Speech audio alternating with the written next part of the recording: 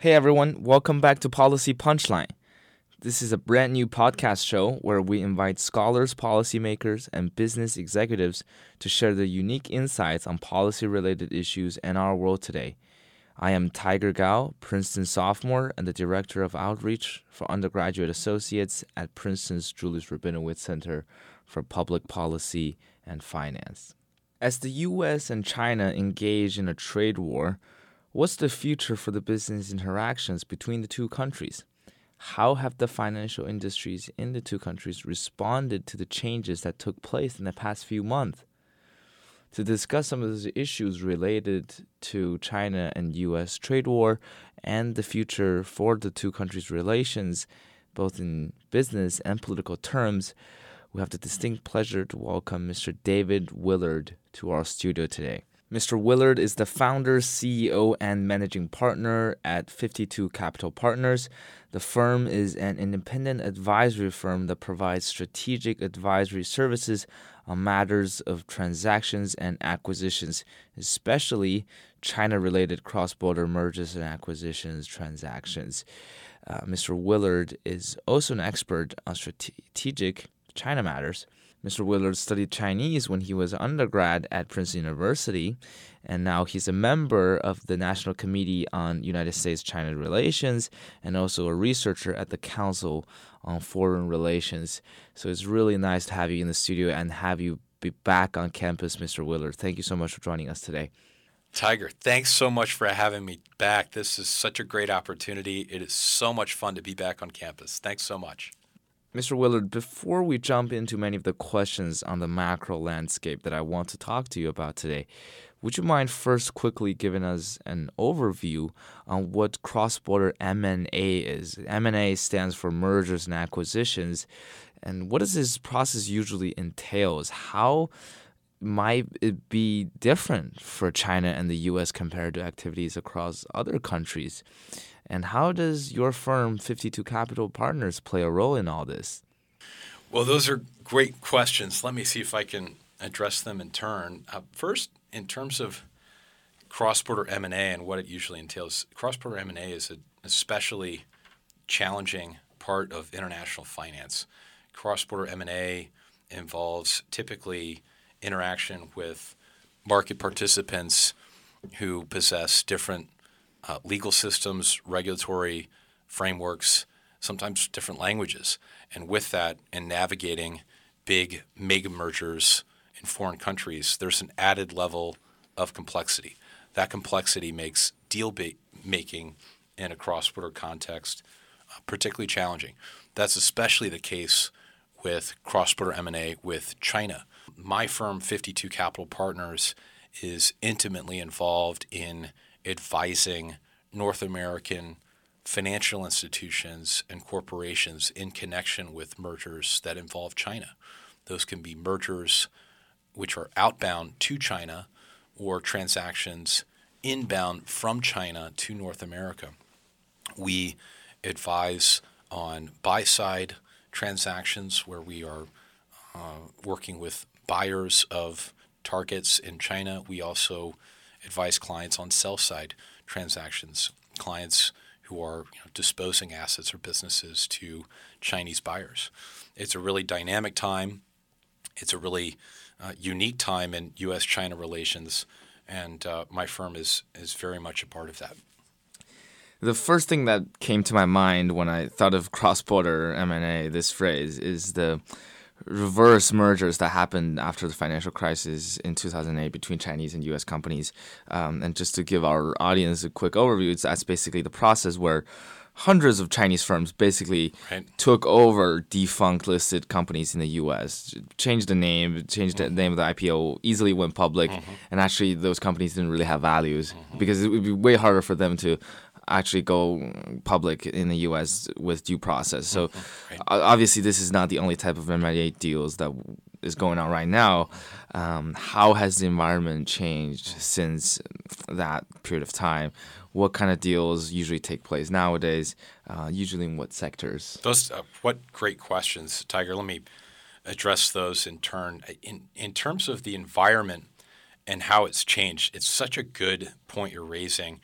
From 10 years ago, kind of around the time of the financial crisis, and you rightly point out, reverse mergers were a key part of the market in the United States. You had many Chinese firms looking for access to U.S. capital markets. We have very liquid capital markets in the United States, and Chinese businesses saw that as an opportunity to gain ready capital from a fairly robust, liquid financial system. With that, obviously, as you alluded to, a lot of those companies were purely shell companies, not backed by hard assets and operations in China. It led to a lot of litigation and scandals.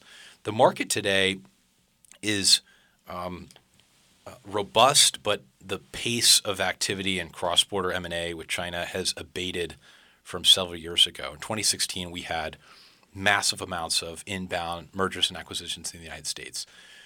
Those inbound deals from China to the U.S. were typically in areas of real estate, media and entertainment, lodging, sports. You could call them, non-infrastructure related M&A investments. That was a core part of the market. 2 to 3 years ago, there were massive volumes of M&A deal flow coming in from China. It's an incredibly robust market, and those M&A deals typically had a high probability of success around that time as well. There was less regulatory scrutiny in the United States. So from a deal execution standpoint, cross-border M&As, several years ago had both a higher level of deal certainty and occurred in great volumes. Today, the market's different. The environment has changed. Cross-border M&A from China has decreased in volumes and in terms of the sectors involved. Today, inbound China M&A is less likely to show up in the realms of real estate, lodging, media and entertainment, sporting, etc. Instead, inbound M&A interest from China today typically revolves around infrastructure-related investment opportunities. Those include prospective M&A in energy, utilities, infrastructure, other critical energy utility-related investments. That's a shift from several years ago. China's domestic regulatory policies have played a part in that. China has implemented a series of regulations domestically that have curbed outbound investment in quote-unquote irrational investments, those investments in lodging and hotels and real estate, sporting clubs, movies, etc. And China has placed a premium on investments in infrastructure-related assets. So that is a major shift in the environment in terms of where we see inbound M&A deals coming from China. The sectors have changed, the focus has changed. And with that, interestingly enough, Tiger, there has been heightened regulatory scrutiny in the United States of those inbound M&A deals. Inbound M&A deals from China that focus on energy and infrastructure and utilities can often implicate considerations and deliberations around U.S. national security and defense, etc. U.S. regulators in Washington, D.C. Pay very close attention to inbound deals from China that involve those sectors. It's a really interesting dynamic we're seeing with inbound M&A from China today. There's a heightened level of scrutiny, and with that, the overall volume of M&A from China has gone down from 2 or 3 years ago. It's very, very complex, and it's critical for senior management teams to understand their options. What are their options? What is the probability of successfully closing mega mergers that involve a Chinese enterprise? And from a regulatory standpoint, what ground game do M&A deal makers need to build in advance to make sure their deals can get across the finish line? You mentioned how both the frequency and complexity of the type of M&A deals we're seeing these days have really increased significantly in the past few years. Would you mind giving us a few specific examples on deals that you've worked on or any people you've talked to at some point that could really illustrate such change? Sure. Yeah. No, it's a great question. I'm glad you're raising it. And, obviously, without getting into the details of specific transactions, I can give you some general examples that just highlight what we've been seeing in the market. It's a really fascinating time in cross-border M&A, and I think Tiger, one of the biggest innovations we're seeing now in cross-border M&A deal making with China is that North American acquirers in sizing up deals in China are conducting greater levels of what I call front-end due diligence. That front-end due diligence consists of greater analysis and scrutiny of the regulatory environment in China. Market participants in North America want to know from Chinese regulators on the front end what the probability of success will be in getting a deal done in China. M&A deal makers in China want to know, similarly in the U.S., what is this deal going to entail from a regulatory standpoint in the U.S.? On the front end, Chinese acquirers want to know how CFIUS in the United States will size up a large deal that's coming to America. That's a major innovation. It's very different from several years ago where there was less front-end due diligence of regulatory considerations in M&A. The cost of doing M&A deals is exorbitant. Transaction fees and expenses are very high. Cross-border mega mergers that involve China involve lots of time, analysis, the use of advisors, fees, costs, expenses. It's a massive undertaking to conduct a cross-border M&A deal that involves China or has a nexus to China. And with that, buyers say on the front end, how is this deal going to shake out? Is this just a non-starter from the get-go? How are regulators going to respond to this? And if the answer on the front end, Tiger, is, well, CFIUS will likely block this deal. In fact, there's an 80% probability that CFIUS will block this deal. M&A deal makers on the front end are saying, we're just not going to take that risk. It's too expensive, so we're just going to go pencils down early. We're seeing more of that front-end due diligence. It's a really innovative strategy that a lot of deal makers are undertaking. Another innovation is with the advent of new domestic regulatory measures in China that affect M&A, Chinese buyers are seeking innovative ways of structuring deals that involve North America. Those innovative deal-making measures include, structuring entities in a way that circumvents certain capital control requirements in China. That can involve incorporating new overseas subsidiaries or restructuring entities in China that allow for greater latitude and flexibility in acquiring assets in North America. So we're seeing, with greater amounts of regulatory policies and measures in China, a concomitant increase in innovation and deal-making measures to find creative ways of getting around those regulations. That's a new development from 3 or 4 years ago. Following your train of thought based on regulatory scrutiny, unfortunately, we're seeing rising tension in U.S.-China relations nowadays. And I know you haven't given this presentation, which will happen this afternoon in Princeton's East Asian Studies Department, but I'm fortunate enough to get an advanced copy of your presentation. And in it, you mentioned that there are reduced cross-border activities and higher regulatory scrutinies. And you also mentioned that the U.S. often cite national security reasons when they block deals, like how they blocked Alibaba from buying MoneyGram.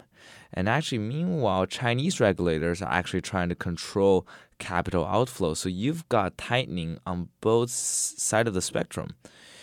And so what are some of the policy implications we're seeing nowadays? And do you think the regulations will even be tighter in the near future? That's an excellent question. I wish I had the crystal ball, Tiger, that could indicate to me where the market is headed and where the regulators are headed. Unfortunately, I don't. I can only look at the probabilities of where I see things. And I would say there's in the near term, a high probability that we'll continue to see heightened regulatory scrutiny of inbound China M&A deals and U.S. M&A deals in China. The regulatory environment today is quite tight. The scrutiny has increased. Sanctions and tariffs abound. And so I believe in the next 6 to 12 months, we'll likely see a high probability of further regulatory tightening and scrutiny of outbound deals. That's not to say that companies should not be thinking about M&A deals. They should. It's just that in terms of executing M&A deals in a cross-border setting, it will be really, really challenging. CFIUS, in particular, the Committee on Foreign Investment in the United States, is part of the U.S. Treasury and the executive branch of the United States. That is a committee that is charged with reviewing major cross-border investments, mergers and acquisitions that implicate considerations of U.S. national security. And to your point, there have been a series of blocked M&A deals from China in 2018 that have come across CFIUS, and CFIUS has said, no, we want to have this deal take a back seat for the moment. I think we'll see a high probability of that continuing.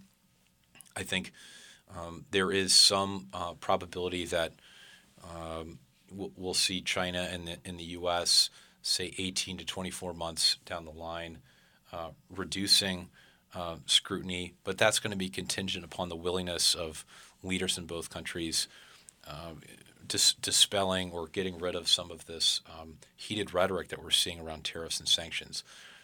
Any sort of increase in cross-border M&A activity from my standpoint requires cooperation from a policymaking standpoint and a recognition by regulators in both the U.S. and China that to get good deals done in this market, regulators need to see the advantages of opening up the market, reducing scrutiny where necessary, and ensuring that commercial participants can continue to interact with each other. And trade and commerce are critically important to the United States and China. It seems from what you just said, there seems to be a disconnect between what the private sector hopes and what the regulators are having in mind. Would you mind speaking a little bit more to that part of the Sure. That's a great question, and I think the headlines say it all. We don't necessarily need to look to investment bankers or Fortune 100 CEOs to recognize that this is a unique period in time in U.S.-China relations. We are at an interesting period that involves a greater level of tension in the bilateral relationship. There have always been areas of uncertainty in U.S.-China relations. I believe, and this is, I think, a consensus view today, that those uncertainties have increased in number and in magnitude. And to your great point, Tiger, I believe that there is an interesting paradox today. That paradox consists of a recognition that, number one, in the policymaking realm, there is a great level of suspicion and distrust. The paradox, from my standpoint, is that in the private sector in the United States and China, we are seeing still lots of interaction and engagement and in dialogue and deal making. And among private sector executives, including companies in North America that my firm advises, there continues to be sustained engagement and dialogue. Private sector executives in the U.S. and China recognize that there are ever-present risks of intellectual property infringement, data privacy issues, etc. However, good deals continue to get done, and the private sector, in contrast to the public sector, remains excited about opportunities for our economies to continue to interact in prosperous ways. It's a really interesting paradox we're seeing in the market. This is vastly different from, say, 5 or 6 years ago in the market. I believe that one of the great challenges today for the private sector in the United States and China is to step up, if you will, and to be a voice for sustained engagement and dialogue between our countries. We're at an important period in time in U.S.-China relations, and it's important for businesses and executives in both countries to realize that setting aside the government issues and the politics, at a trade level and a deal-making level, we can still find success and mutually beneficial opportunities in the marketplace. It's really important for the private sector to continue to do that. Since there is such a disconnection between what the private sector wants and what the politicians hope to achieve, are you optimistic about how China-U.S. relationship will shape up in the next few years, at least under the Trump administration, let's say specifically? Because obviously when we talk about U.S. and China nowadays, it seems that trade war is an essential topic to mention. But do you think it's heading towards something even bigger, even more ideological? For example, how Vice President Mike Pence is kind of hinting at a Cold War. Sure, those are great questions, and I think in terms of the trade war we've been seeing the past couple of years, I see the trade war abating in the next few years, interestingly, and perhaps that's a minority view, but I believe that both countries are realizing that engaging in ongoing, tariff measures, protectionist regulatory measures are not really constructive to the bilateral relationship. We've had a series of tariffs over the past few years that have disrupted financial and capital markets in both countries. Volatility in our respective securities markets has increased substantially, and that is attributable in part to an onslaught of tariffs in both countries and trade barbs happening with greater frequency. I believe that in the next 6 to 12 months, the trade war will abate. I think there's a high probability of that. I think both countries recognize that there's a tiring effect of engaging in these types of tactical tariff maneuvers. I believe that at the end of the day, the U.S. and China recognize that we are both here for the long haul. And when it comes to issues of trade, sustainability, the environment, the climate, and prosperity, the 21st century requires cooperation by the U.S. and China.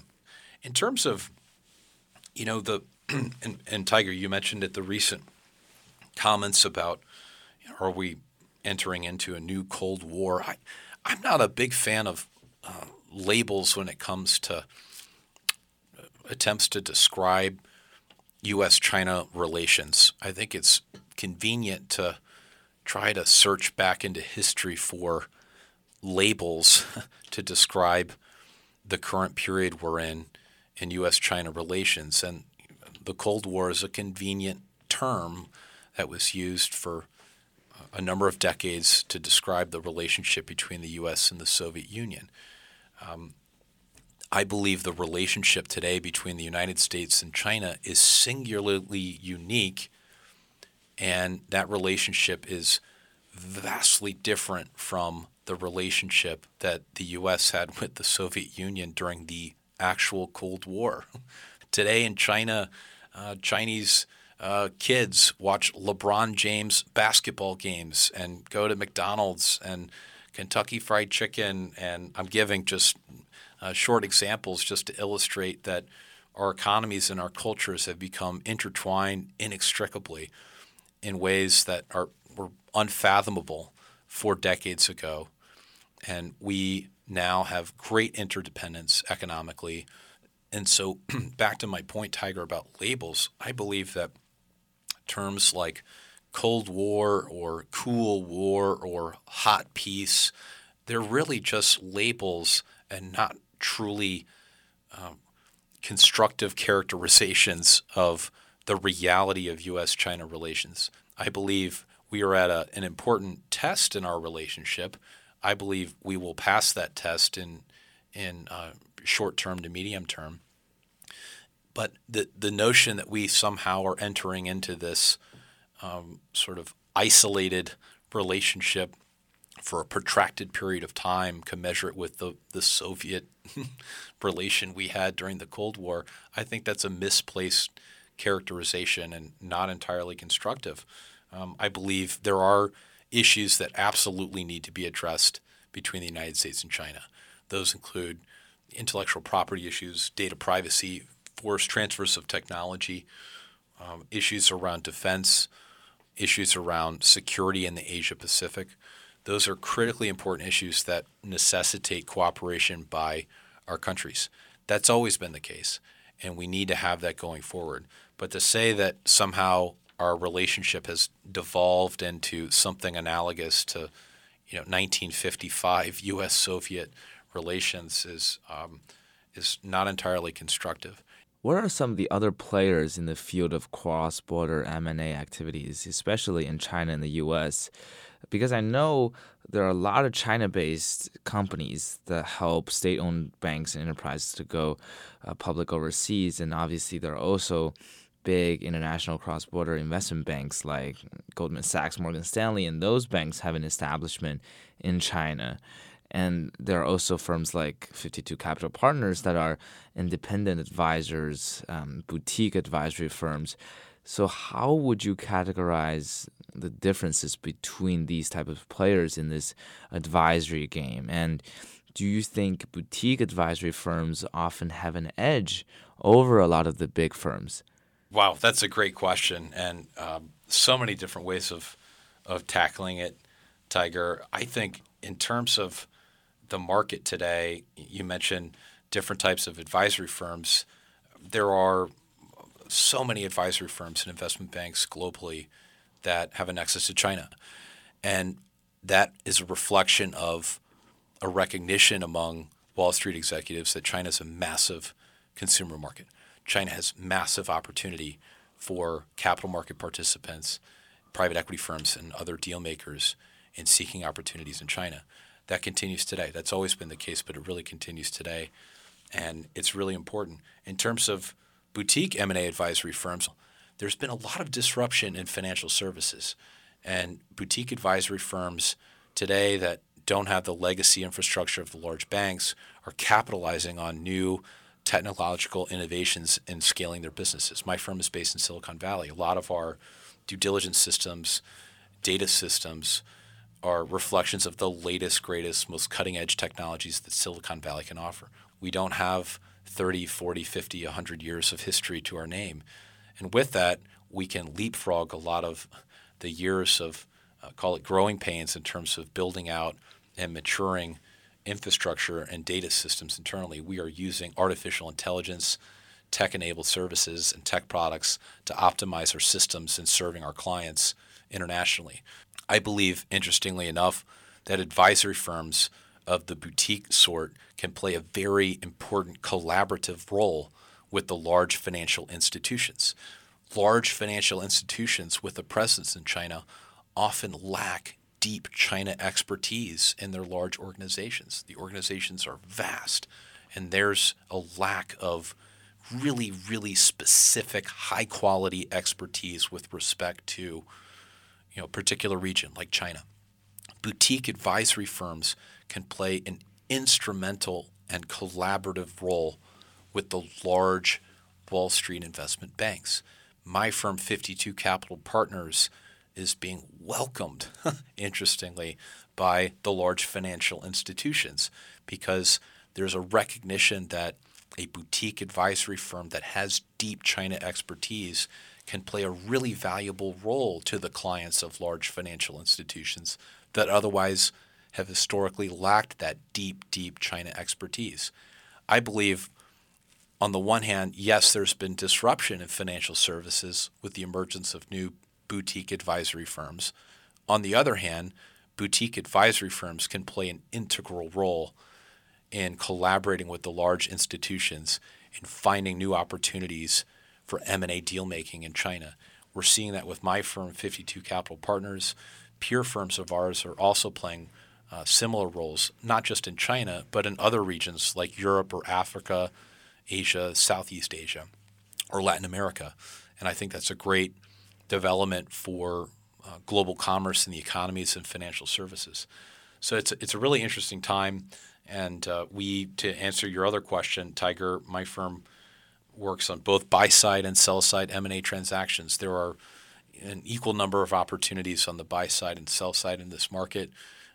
I believe the market remains strong, notwithstanding a reduction in cross-border M&A activity with China. The market is still there. Good deals will get done. Market participants are building a ground game. There's excitement about new innovations and products coming into the market, particularly in software and technology in Silicon Valley and parts of China. Just following that thread of thought, though you mentioned how the cross-border M&A activities seem to reduce a bit these days. It seems that the private equity industry in China and other emerging markets have really been picking up and maturing in the past few years.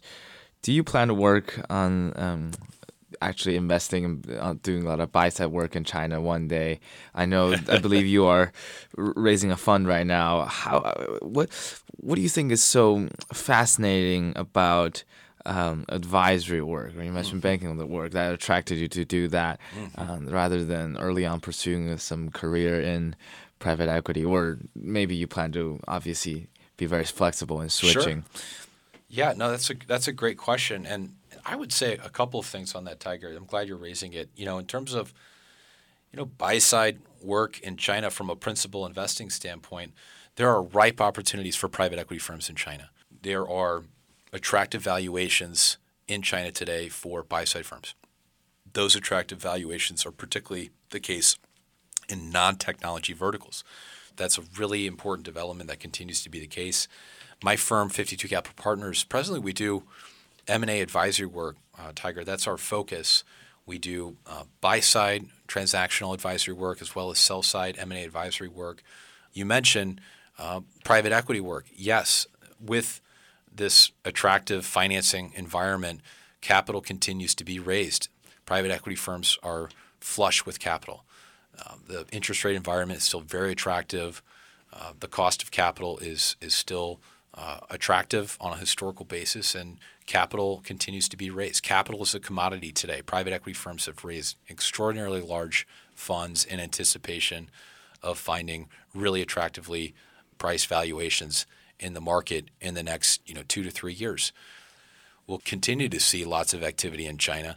My firm will continue doing our M&A advisory work. That is our core bread and butter. We're very active in the market. In addition to that, we are seeking to raise capital and put together a fund in 2019. I think the timing is a little bit in flux. We'll have to see what the market looks like in the next 6 to 9 months, but the timing is ripe for putting together capital and finding opportunities in North America and China. I think there's some probability of the interest rate environment becoming less attractive in the next 9 to 12 months, and private equity firms are aware of that. And with that, a lot of capital is being raised still to this day in anticipation of there being potentially a more difficult capital raise environment in say, a year from now. So it's a really ripe time for deploying capital in China. I think the valuations are comparatively attractive in China. Clients we advise who have buy-side platforms in China see great opportunities in the mainland, and they will continue to see opportunities in the next 6 to 12 months. Since our show's name is Policy Punchline, I really have to ask you, what is the punchline for the policy discussion here? What should be our main takeaway or mindset we should be having looking at issues related to cross-border M&A activities and future of China-U.S. relation? What is the punchline here? The punchline. Well, Tiger, I would think an appropriate policy punchline, if I may offer one, is this. And this policy punchline encapsulates both cross-border M&A with China and U.S.-China relations. And the punchline is this: may cooler heads prevail. May cooler heads prevail. I believe cooler heads will prevail. Now we are in a unique time in U.S.-China relations. It's a more tense time than a number of years ago, but I believe that in showing these various issues and grievances, both countries are recognizing that we have an extraordinary amount in common. Our economies are inextricably intertwined. We are interdependent. We need to cooperate, and aspirations of both countries need to converge to find ways to achieve success and prosperity in the coming decades ahead. And it's imperative for the U.S. and China, not just policymakers, but also M&A deal makers, to find those opportunities for collaboration going forward. We need engagement. We need strategic economic engagement and dialogue in the 21st century. The U.S. and China are the two biggest powers in the world today, and that will continue to be the case in the 21st century. We need cooperation. So policy punchline, Tiger, would be with respect to cross-border M&A and U.S.-China relations, may cooler heads prevail. And I believe they will. Thanks for having me.